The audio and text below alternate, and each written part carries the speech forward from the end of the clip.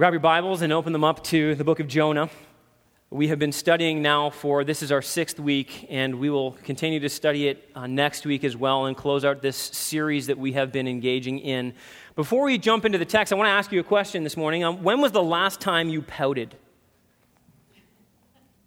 Spouses, feel free to turn to your better half and remind them. Why did you pout? Do you remember that? Do you remember? Again, spouses, feel free to remind your spouse. There's only one reason we pout, isn't there? Because we didn't get things our way. We didn't get what we want. And here in Jonah, what we're faced with is a man who is pouting before God because he has not got his way.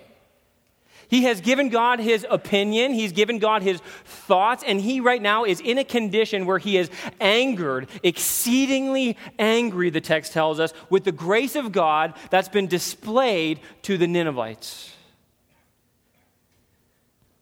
This last chapter ultimately is the climax. It is the building crescendo to this short book.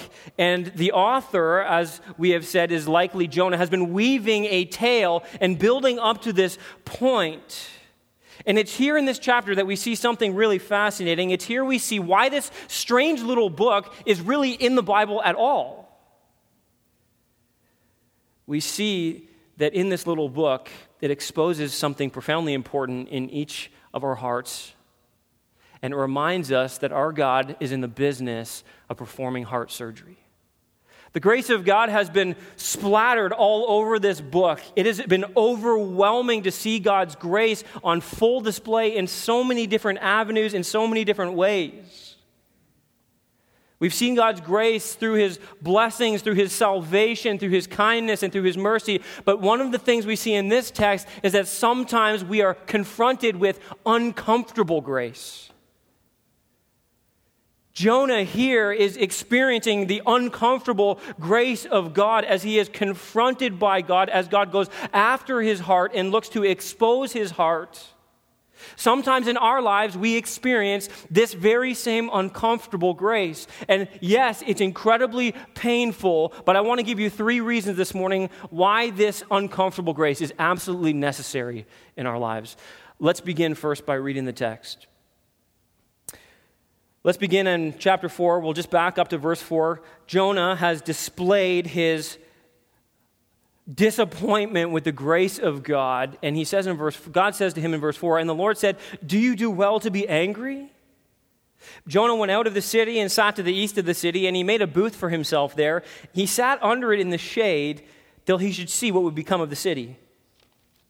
Now the Lord God appointed a plant and made it come up over Jonah, that it might be a shade over his head to save him from his discomfort. So Jonah was exceedingly glad because of the plant. But when dawn came the next day, God appointed a worm that attacked the plant so that it withered. When the sun rose, God appointed a scorching east wind, and the sun beat down on the head of Jonah so that he was faint. And he asked that he might die and said, 'It is better for me to die than to live.' But God said to Jonah, 'Do you do well to be angry for the plant?'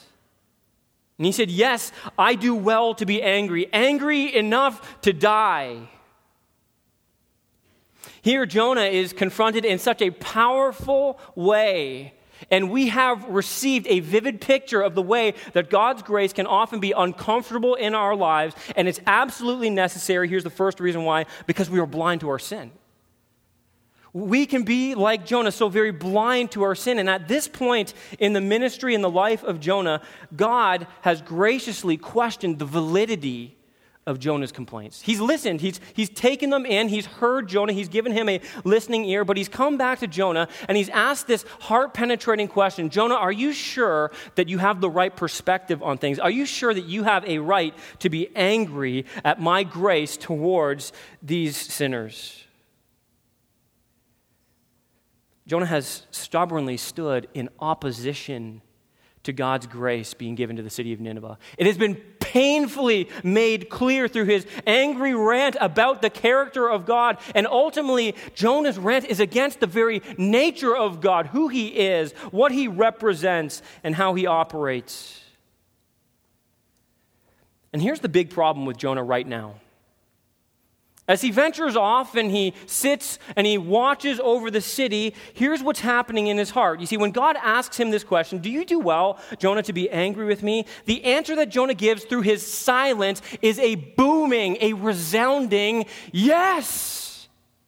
Yes, God, I believe I have a right to be angry with you. I believe I have a right to be frustrated by your grace. I believe, here's what it is, look, I believe I'm right and you're wrong. And we know this because look at what he does. Verse 5, he does. He goes out of the city, goes out to the east of the city, and he makes there a booth for himself. He finds probably some scraps, some wood, some branches maybe, and he makes this rudimentary booth to provide for him just a little bit of shade. It's not much, but it's something. Something to protect him in a small way from the blazing heat of the desert. But here's the real issue. What's he doing? Do you catch the vividness of this scene? What's he doing? Where has he gone to? What is he watching for? What is Jonah in his heart hoping for as he sits in this position, probably located at an elevation so he can see the city of Nineveh? Why does he remain there? What is he hoping will happen? You see, here's what's going on in the heart of Jonah. He is still holding out for the utter destruction of the city. He thinks maybe somehow that his words have been persuasive, his arguments have been convicting to God Almighty, that as he functioned in an advisory capacity to God himself, somehow his words have swayed the mind of God. And so he sits at this vantage point. Listen, he's thinking that he is going to get an amazing Sodom and Gomorrah-like firework display. That's what he longs for.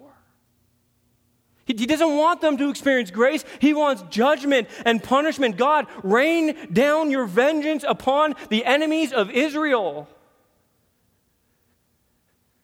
Notice this too. You see, God's asked him a question, but Jonah refuses to answer. Did you catch that?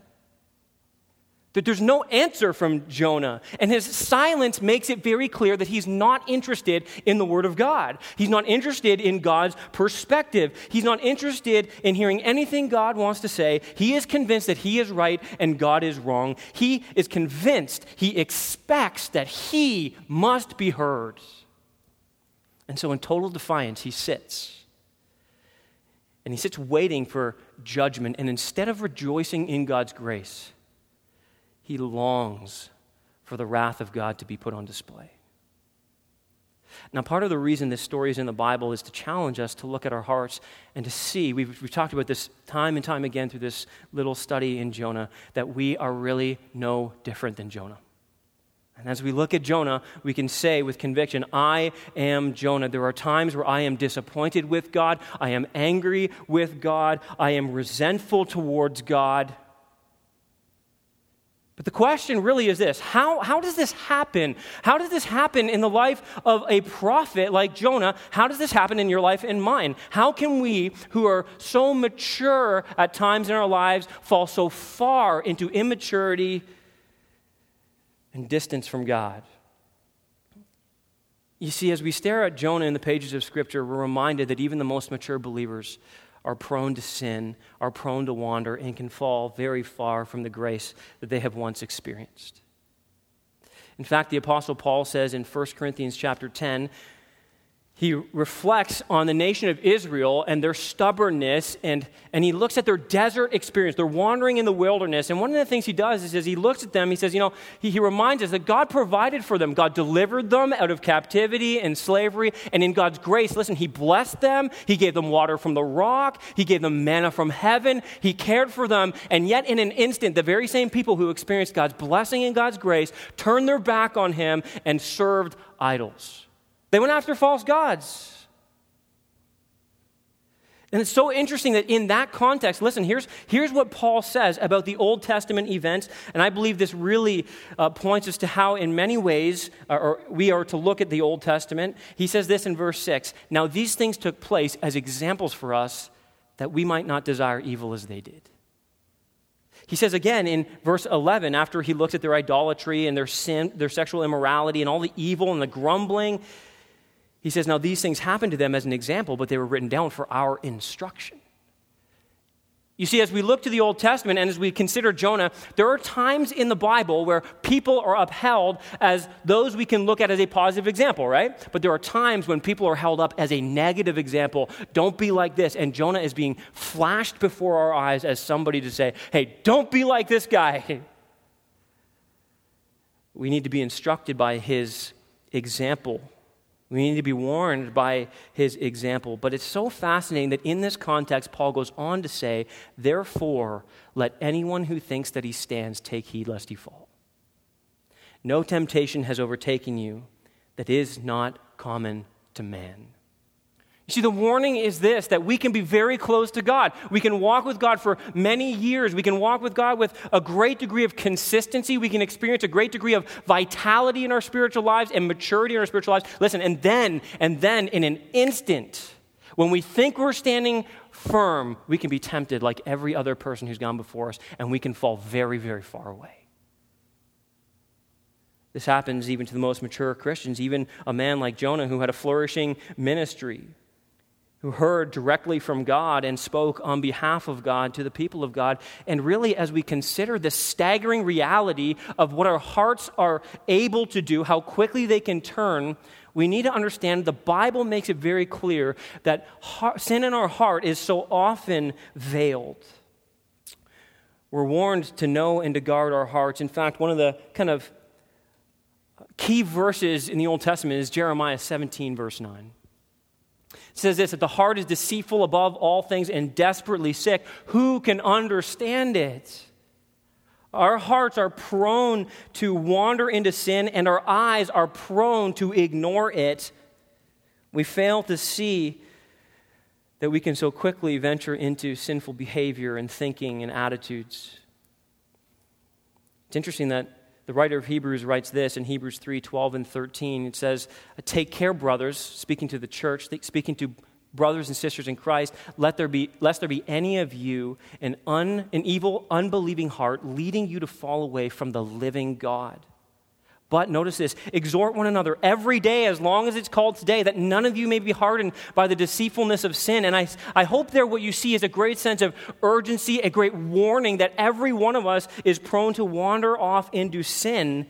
And the more and more we go after sin, the more and more we're cultivating a sinful, evil, unbelieving heart, leading us to fall away from the living God. And notice the urgency of being involved in the family of God. Exhort one another every day. Every day you and I need to be reminded of the grace of the gospel of Jesus Christ. Every day we need people in our lives to help us stay on track and not veer off into sinful behavior. Every day our hearts are at risk of being hardened by the deceitfulness of sin, of being calcified because of our proneness towards sin. You say, well, how do we guard against this? Well, let me just give you 3 quick things that I believe Scripture is clear on to help guard our hearts from the deceitfulness of sin and to help expose the sin that we may not see even today. First, be in prayer.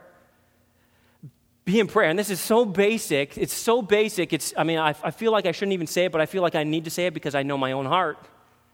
We need to be in prayer, but specifically, we need to be in prayer about this issue. In other words, when Jesus says in Matthew chapter 6 that if you go and you ask your Father for good things, He will give it to you. When you ask your Father in heaven for bread, He will not give you a rock.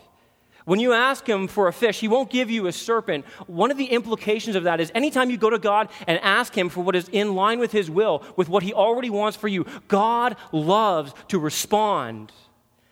So when you go to God and you say, God, I need your help. I need you to reveal sin in my life. I know, Lord, it's there. I don't see it all. I know there are different layers of sin. Lord, I just want you to expose the sin in my heart. Listen, God, that's a dangerous prayer to pray. Right? But God wants to reveal that. Secondly, be in the Word. You see, God's Spirit always works to bring conviction through His Word. It's the truth of His Word. The author of Hebrews is saying in Hebrews 4:12, right? That the Word of God is living and active. It's sharper than any two-edged sword. It's able, here's what it's able to do, to expose the thoughts and the intentions of the heart. It cuts right into us. And James says that it becomes like a mirror in our lives. We hold it up before us, and it functions like a mirror to reveal to us all of the spots, the warts, the wrinkles, and the gray hairs that are spreading way too fast, right? And we see ourselves for who we truly are. God uses his word in our hearts to bring that conviction by the Spirit of God. And we've already mentioned it, but let me just reinforce this. Hebrews 3 makes it very clear. Don't just be in prayer. Don't just be in the word. Be in community.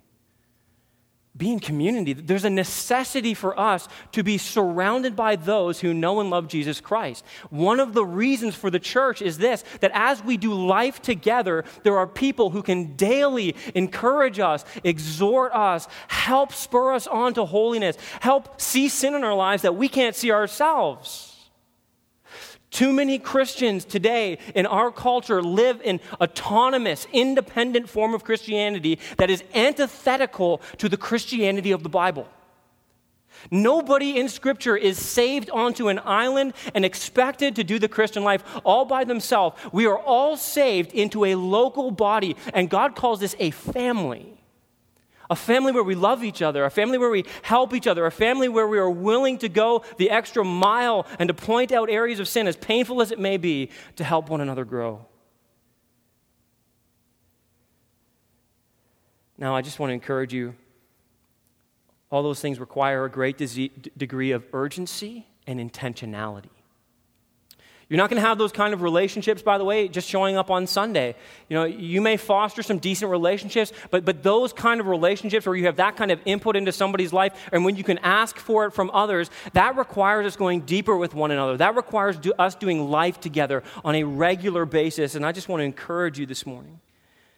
Be involved, get into small groups, meet with Christians regularly, and be intentional about your time of going after sin and pursuing Jesus Christ in holiness. At this point, we see God's grace so clearly at work in Jonah. He comes to Jonah and he gives him a powerful object lesson now. He gives him really a living parable to go after the heart of this stubborn, pouting prophet. And what I want you to see here is that this grace gets more uncomfortable and more painful as we go along. And maybe the question you're asking now is why? Why is this necessary that God's grace could be so uncomfortable? Here's the second reason, because we are driven by our passions. Because we're driven by our passions. Every one of us is fueled to live our lives based on passions that rule our hearts. See, what God wants to do here is go after the heart of Jonah. He attacks the heart of Jonah. And I just want to maybe pause for a moment. Can we first of all just be encouraged for a moment by the patience of God with people like Jonah? I hope that encourages you, because I read this, and here's what my flesh does inside of me. When I read Jonah, I'm like, really, God? Like, how much longer are you going to put up with this schmuck? Right? Like, how much longer are you going to continue to deal with this guy? This guy is so stubborn. He's so ridiculous. He thinks he can speak to you however he wants. God, when are you going to kick him to the curb and be done with him? But then I hear the words of Nathan to David, and they ring loudly in my own ears. But Ian, you are the man. Ian, you're no different than Jonah. Ian, you are Jonah. Your heart does the same things. You're prone to the same things. You are prone to love grace in your life and not in others' lives. You're prone to be judgmental instead of merciful. Just look at the brilliant way in which God goes after the heart of Jonah. I love this, verse 6. Isn't this amazing? Now, the Lord God appointed a plant and made it come up over Jonah, that it might be a shade over his head to save him from his discomfort. Just notice this. Even in Jonah's rebellion, God in his grace wants to give him some sort of comfort. Aren't you thankful that God doesn't just give up on you and that God continues to give you grace even when you're in a rebellious spirit? Notice this too. Jonah was exceedingly glad because of the plant. I love that God doesn't just leave Jonah to himself. Instead, he helps him by bringing comfort to him. But you have to get the sense of what's happening here, of what we are intended to take away from this. You see, God brings this plant up, do you get this picture, out of nowhere. If we had a time-lapse video, this is happening in minutes. This is a Miracle-Gro plant that Jonah would look at, right? Just all of a sudden, just plant shoots up in minutes. And it's huge, it's sprawling, right? It's giving him shade. It's giving him cool air. He's protected. Yes. And you want to know what Jonah would have known? This is no accident. Stuff like this does, plants just don't grow over your head in minutes. He would have looked at this and said, God brought this plant. God's grace brought this plant. God provided this plant for me. Do you see the difference? He's not looking at this as some kind of coincidence. He's seeing the providence of God in bringing this plant, and he was intended to acknowledge that in his heart towards God. God does this. The scriptures are so clear. God does this to save him from his discomfort, but there's so much more going on here. I love just the brilliance of how God works, right? Something on the surface appears to be one thing, but when you dig a little deeper, no pun intended, there's so much more happening. The plant that is a physical comfort from the heat is now used by God to turn up the heat because God is really after the heart of this rebellious man. This is a God who relentlessly pursues the rebel heart. This is the God who is so merciful, who's so gracious, who's so patient. His fuse is long. Praise God. Amen? He is so patient with his people. But the use of the language here is so important to pick up on. You see, Jonah in the previous verses in chapter 4 was exceedingly displeased. He was exceedingly, it tells us, angry with God. But now, as he looks at the grace of God in his life and the plant that God's provided, notice the language here, he is exceedingly glad. The contrast is intended to be stark. Do you see what's happening here? Just think about what Jonah has experienced. He's not exceedingly glad to have been used by God as an instrument to bring salvation to the people in Nineveh. He's not exceedingly glad because he's seen God's grace put on full display. He's exceedingly glad only when he gets something for himself, when he gets shade. Isn't that amazing? He's so self-centered. He's so fixated on his own comfort. And God knows that. He's only exceedingly glad when he's got his shade, when God takes care of him. When God provides for him, when God shows grace to him, and this is so amazing, the greatest moment, this is fascinating, the greatest moment of joy in the prophet's life in this entire book is found right here with a plant. He's happy with a plant, that's it. He's been swallowed by a fish. His life has been spared. He's seen the grace of God. But, a plant, this is amazing. It's ridiculous. Let me ask you, what brings you your greatest joy? What produces in you an exceedingly glad heart this morning? Are your greatest moments of joy attached to moments of comfort? Are your greatest moments of joy attached to personal ease, to personal success, maybe to personal possessions? Or are your deepest and fullest joys attached to the work of God and to the God of grace? I have been sufficiently rebuked by this text this week. I need to just let you know. And I'm not asking you to do something in your own heart and to examine your own heart in a way that I haven't been asking of my own heart this week. And I just tell you, I've been praying, God, would you expose sin? Would you show me areas that, things in this life that I find more comfort or pleasure in or more peace in than I find in you? Can you do that? And God has been really faithful, and it's been uncomfortable grace in my own heart this week. And God has shown me things that I need to work on, I need to grow in, that I need to surrender to Him. And I can say with confidence to you this morning that I am Jonah. And I'm just so thankful that Jonah's God is my God. You see, we can enjoy God's grace just like Jonah, and we can also find greater joy in an evening to ourselves. We can find greater joy in an air-conditioned home. Does that hurt? We can find greater joy in a flat screen television or a surround sound system. We can find greater joy in a vacation, a retirement, material possessions. We can find greater joy in money. We can find greater joy in sports and hobbies, entertainment. We can find greater joy in our spouse, in our kids. We can find greater joy in entertainment, in food, in art. Did I hit you yet? If not, that's okay, because the Spirit of God can hit you where you find greater joy. In fact, I would just take a moment and ask the Lord that question. God, where are there areas in my life where I find exceedingly more joy in those things that you have given me than I find in you? And if you're do that right now. Go ahead.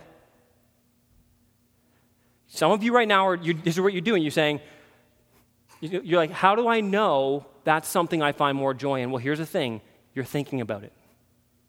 And some of you need to know, this is how you really know, because you're going, he can't be talking about that. That's the thing right there, okay? If that's what you're saying in your heart, no, it can't be this. There's no way it's this. That's the thing God's going after right now in your heart. That's the thing God is drawing to the service. That's the thing he wants to show you. Here's the thing that you love. Here's the thing that you worship. Here's the idol of your heart that needs to be removed. We can find more joy in these things.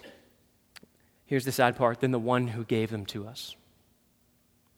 And we, like Jonah, here's the reason why. We're driven by our passions. And from cover to cover, the Scriptures warn us about being driven by passions that are antithetical to Scripture, that are against what God wants for us in our hearts. Now, I have a few scriptures for you that I want to just draw to your attention. The Apostle Paul says this in 2 Timothy 2. Listen to this. He writes, this is very personal to me. He writes to a pastor of a church, and he warns him, listen, so flee youthful passions.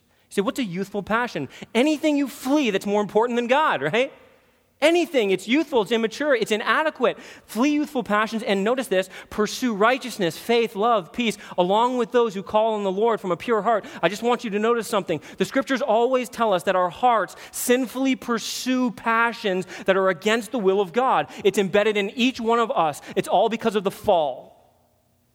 But here's the reality. Look, a lot of Christians think this. The way I'm going to move past these passions consuming me is to just stop pursuing them. I'm just going to stop and push them to the side, and I'll fight the urges for the passions that are waging war in my flesh. Instead, the Bible always does this. It sets up a contrast, a put off and a put on. You see, passions in your life aren't the problems. The problem is the weakness of our passion for something greater. Okay? Passions aren't just stopped, they must be replaced. And so here, even Paul tells Timothy, right? Pursue righteousness, faith, love, right? Pursue these things, pursue the things that God cares about. Be passionate about those things. Look what Paul says to Titus, another pastor of a church. For the grace of God, I love this. The grace of God has appeared, bringing salvation for all people. Look at this, training us to renounce ungodliness and worldly passions. But do you see the flip side here? And to live instead, if I can, self-controlled, upright, and godly lives in this present age. Get passionate about those things. Get passionate about the things that God is passionate about. Pastor Brian recently preached through James 4. You see how passions rule your heart? James 4, chapter 1, James says, why are there fights and quarrels among you? Is it not this, that your passions wage war in your soul, right? The reason you fight with other people is because you're dominated by passions for things of this world. You want and you don't have. So you hurt and harm other people. You see, your passions, they cause you to covet. They cause you to be angry with others. That's why James also says that the anger of man does not accomplish the righteousness of God. I mean, if I can just close this out with just a couple more, just listen to this. 1 Peter, I was reading it this morning. It's amazing how he picks up on this theme. 1 Peter 1:14, just listen. It says, as obedient children, do not be conformed to the passions of your former ignorance. Chapter 2, verse 11. Beloved, I urge you as sojourners and exiles to abstain from the passions of the flesh which wage war against your soul.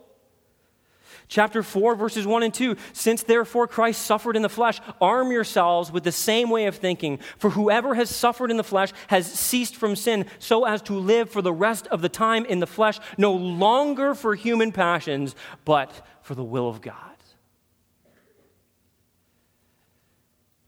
God approaches Jonah, and what he's really zeroing in on are the passions of Jonah's heart, the love of comfort, the love of self. And his object lesson teaches us, by the way, just practically, how to understand and address the heart. I love Proverbs 20, verse 5. It says this, "The purpose in a man's heart is like deep water, but a man of understanding will draw it out." Hear God. He just so graciously and tenderly goes after Jonah's heart, and he wants to pull to the surface what's inside. I love to use kind of everyday, kind of normal stuff as kind of pictures with my kids, as trying to create some spiritual parallels as I'm teaching them things about the Word of God. And so I try to find things that are relatable to them and then show them the spiritual principles that we can extract from that. I was sitting with my daughter at the table earlier this week, and she's getting a hot dog ready. We're sitting at the table just talking, and she's sitting there. She's got a ketchup bottle in front of her, and so I thought, perfect. I got a great illustration. I'm thinking about this. I'm mulling over this text. I'm thinking about how the heart works and why we do what we do. And then I said to my daughter, "Okay, Karis, go ahead. Put your ketchup on your hot dog." So she picks up the bottle, and she puts the ketchup on and puts it down. And I said, "Okay, now hold on. I want to ask you some questions." Right? She's like, "Oh, Dad." I just said, "So, Karis, tell me, how did the ketchup come out of that bottle?" She looked at me, and she kind of said, "Well, I squeezed it." Like, yeah, that's good. I said, "Well, can you answer this? Why did ketchup come out of the bottle?" And she looked at me just perplexed and like, "Daddy, I don't know. Can I eat my hot dog?" And I said, "Well, honey, listen, it's because that's what was inside." See, and that's the way the human heart works. And sometimes we don't see what's actually in the heart until it gets squeezed. And God will often apply pressure to our hearts, and he'll squeeze them to show us, listen, the pressure doesn't put the ketchup in the bottle, right? The squeezing doesn't put the ketchup's in there. Jesus said this, out of the abundance of the heart, the mouth speaks. Right? Whatever treasures you store up in your heart will come out of your mouth. But the problem is, so often we can't see what's in our heart until we're squeezed, and when we're squeezed, what spills out is an accurate reflection of what's going on in our heart. And that's exactly what God is having to do to Jonah. He's squeezing Jonah here, and so God, for Jonah's greater good, wants to make sure that Jonah gets the message. And look at what he does in verse 7. This is so awesome. "But when dawn came up the next day, God appointed a worm that attacked the plant so that it withered. The Lord gave and the Lord took away." It gets even better, right? Then the Lord is going to crank up the heat. But just put yourself in Jonah's flip-flops for a minute, okay? He's sitting here. He's experiencing the blessings of God, the comforts provided by God. And all of a sudden, he wakes up the next day. He looks for his plant, and there it is, withered on the ground. And he's like, "God, what are you doing? Like, are you serious, God? Why would you do that? Why would you give me something so good? Why would you help me out and ease my comfort and my discomfort and my pain and then take it away?"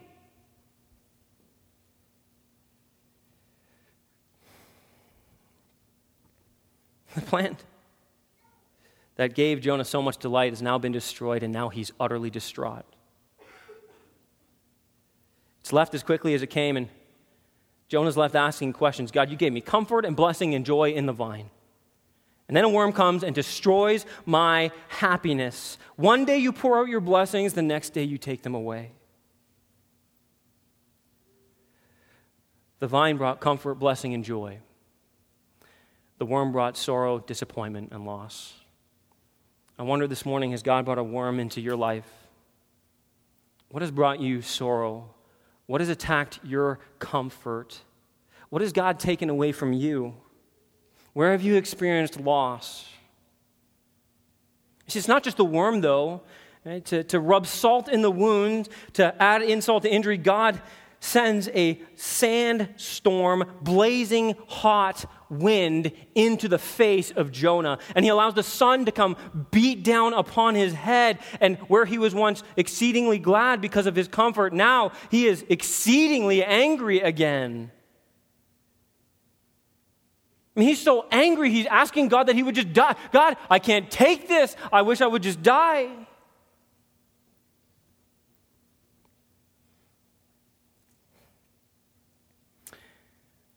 I wonder this morning if you maybe like Jonah here, your life has been brought from comfort to calamity. I wonder if you have any wind that's blowing in your face. I wonder if there's some painful circumstances or events that are happening in your life right now. I wonder if the sun feels like it's beating down on your head, if it's sucking the life right out of you, it's draining your energy. I wonder if maybe you're asking the question, maybe it would be better off if I was dead.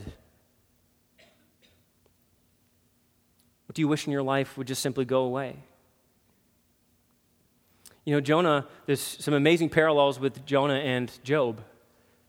Here you have the man Job, who's incredibly righteous, and he's wealthy, he's got power, he's well respected, he's got a great reputation, he's honored, he's esteemed, and all of a sudden God comes along and allows Satan to come and take everything away from him. I mean, he had the vine of God's blessing in his life, right? He had wealth, health, he had prosperity, he had great family, and all of a sudden, it's all stripped away, every part of it. The worm comes and devours it. All his kids dead, all his wealth taken, and he's sitting, no health, no wealth, no prosperity. The wind blasting his face, his family, his loved ones, the pain, the turmoil, and yet what's so different, Jonah here says, I'm so angry I could die. And Job says in Job 1:21, the Lord gives and the Lord takes away. Blessed be the name of the Lord.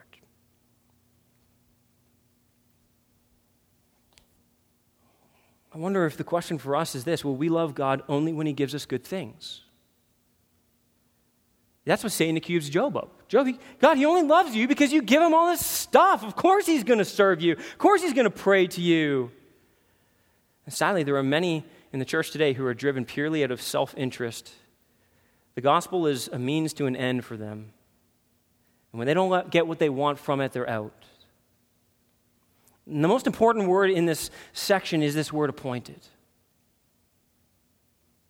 I want you to see this 3 times. This word is appointed. It's the same word that's used when God appointed the fish to swallow Jonah. And what we see here is an amazing display of the sovereignty of God over all things, both massive and minute. Here is God. Lord, he appoints a fish, he appoints a plant, he appoints a worm, and he appoints a scorching east wind and a sun to beat down on the head of Jonah. He controls all things in nature. He's supreme ruler of the universe. And this is amazing because in the same way that God appointed, a fish to save Jonah, he also appointed a plant, a worm, and a wind to teach Jonah a lesson. God appointed these things, primarily to expose and deal with the selfishness that lurked in Jonah's heart.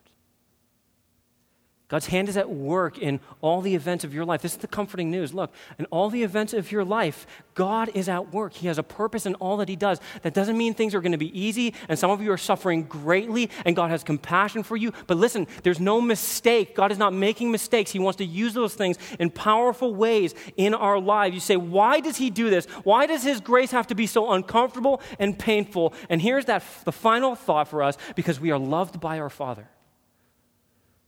You see, that doesn't sound consistent. If he loved me, he wouldn't allow me to go through pain. And yet the Bible tells us a different story about God's love for us. Look, the shady plant had been proof of God's love and grace, but so was the murderous worm and the menacing wind. Why?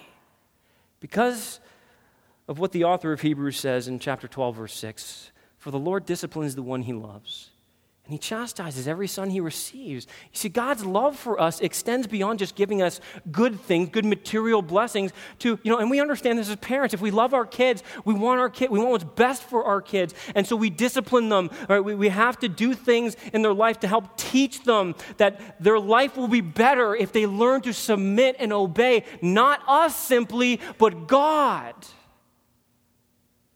That's not to say, that every trial that you experience is a result of the disciplining hand of God. That's not the case. Don't leave here thinking that. Listen, sometimes trials come in our lives because of our own personal sin and consequences of sin. Sometimes that's true.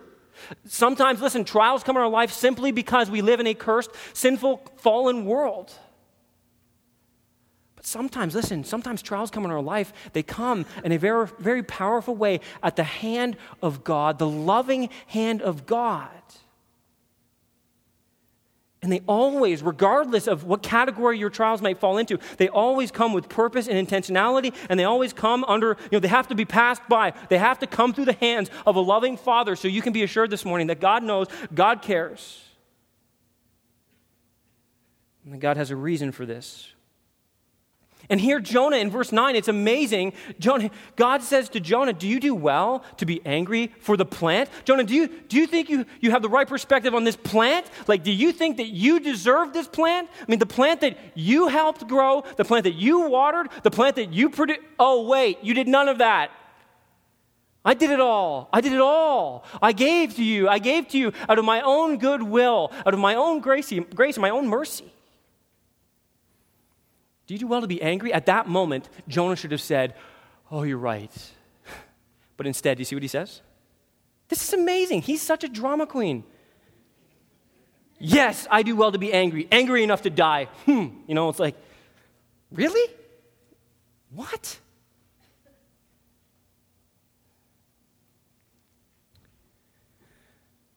Jonah wants to die. But here's what's so powerful. God wants him to live. Living for yourself, ultimately, listen, is dying a slow and painful death. Living for God is knowing the joy of this life to the fullest. That's what God is after. That's why God is turning up the heat and applying the pressure. This is uncomfortable grace, listen, but it is intentional grace. It has divine purpose and design, and sometimes we don't view God's trials that he's allowing in our lives and bringing our lives very correctly. This is not the suffering of a punitive anger. This is not the suffering of divine unfaithfulness on behalf of God. This is not the suffering of divine neglect towards his child. This is the suffering of uncomfortable grace. This is a God who loves this man enough to bring this moment of discomfort into his life. And he does so in a loving way so that in this moment of discomfort, listen, Jonah will finally get it. He will finally realize that he's been living for all the wrong things. And that he'll begin to submit his wisdom and his plan and his comfort, by the way, to the all-wise, all-sovereign, all-gracious God that is active in his life at this very moment, wanting to draw out of his heart, wanting to give him so much more than he's been pursuing. Some of you are going through moments right now of very uncomfortable grace. Maybe you're looking around at other people and Christians or even non-Christians and saying, God, why do they have it so easy? Why is my life so hard? I spoke with a friend of mine this past week who's a pastor going through some incredible trials in his life with this child, and she'll never be the same. And he said to me, he said, sometimes in my heart, I turn to God and say, God, why does my life have to be this hard? Why do I have to suffer like this? And other people, God, I'm serving you. Why do I deserve this? Listen, in our moments of despair, let us not forget that we have a God who loves us, who will not neglect us, a God who will not forget us, and a God who will not cease to be faithful to us. So what God is bringing in your life, though it may be painful, it cannot be wrong. It must be right even if we can't see it. This moment of distress and uncomfortable grace is meant to turn Jonah's heart, just as those uncomfortable graces in our life are meant to turn our heart. It's meant not as a moment of of resentment, but of redemption. But that's not what Jonah sees or chooses to believe. Instead, he says, God, just kill me. I'd be better off dead. I don't want to endure this anymore. I don't want to endure you anymore. God, if this is the way that you operate, if you give and you take away, I will not say, blessed be the name of the Lord. I will say, just kill me. In the Christian life, it centers around two amazing gifts: justification and sanctification. Justification is the event whereby God legally declares you innocent. He looks at you and he says, your sin has been paid for in full, and he imputes to you the very righteousness of Jesus Christ. He says, I will not hold your sins against you. Your debt has been paid. It's been paid in full. And I've robed you in the precious righteousness of my Son. And that happens when we look upon Jesus Christ, when we embrace him as Lord and Savior, when we confess our sins, when we turn to him and say, I trust that you have paid it all. I trust that you rose from the grave. I trust that I have no hope apart from you. And I lay down my life to follow you. At that moment, God looks at you and he says, you're no longer a sinner who is deserving of wrath and hell. You are now adopted and brought into my family. You are a child of mine, and I will shower you with my love. I will shower you with my grace. It's a precious gift of God. But the second gift in the Christian life is your sanctification. Listen, sanctification is different from justification. Sanctification is the process in which God works by his Spirit through his word to weaken the expressions and manifestation of sin in your life and to produce within you the fruits of the Spirit, a greater likeness to his Son, Jesus Christ. Simply put, in justification, God forgives you through Jesus. In sanctification, he makes you like Jesus. He cares about your justification because he doesn't want you to perish. And he cares about your sanctification because he's not in the business of bringing unchanged rebels into his home. See, God's purpose in your life over time is to produce increasing likeness to his Son, Jesus Christ. This purpose for your life and for mine is your highest good, and it will be your greatest joy as you submit to God throughout the process. God provides for your sanctification by bringing you gifts that you can enjoy, disappointments that bring you sorrow, and trials that will often bring you pain. He uses the vine and the worm and the wind to produce in your life and in mine greater likeness to Jesus Christ. God uses the worm and the wind, notice this, to save Jonah in this picture from a vine-centered life. A life that loves the gifts more than it loves the givers. And God wants to expose that in the heart of Jonah, and he wants to root it out because he knows that is not where life is meant to be lived. That is not the greatest source of joy and delight that you can experience. But in each of our lives, it's possible to love the vine so much that when it's eaten and withered, we wonder if there's any reason left to live. And the Bible calls this idolatry.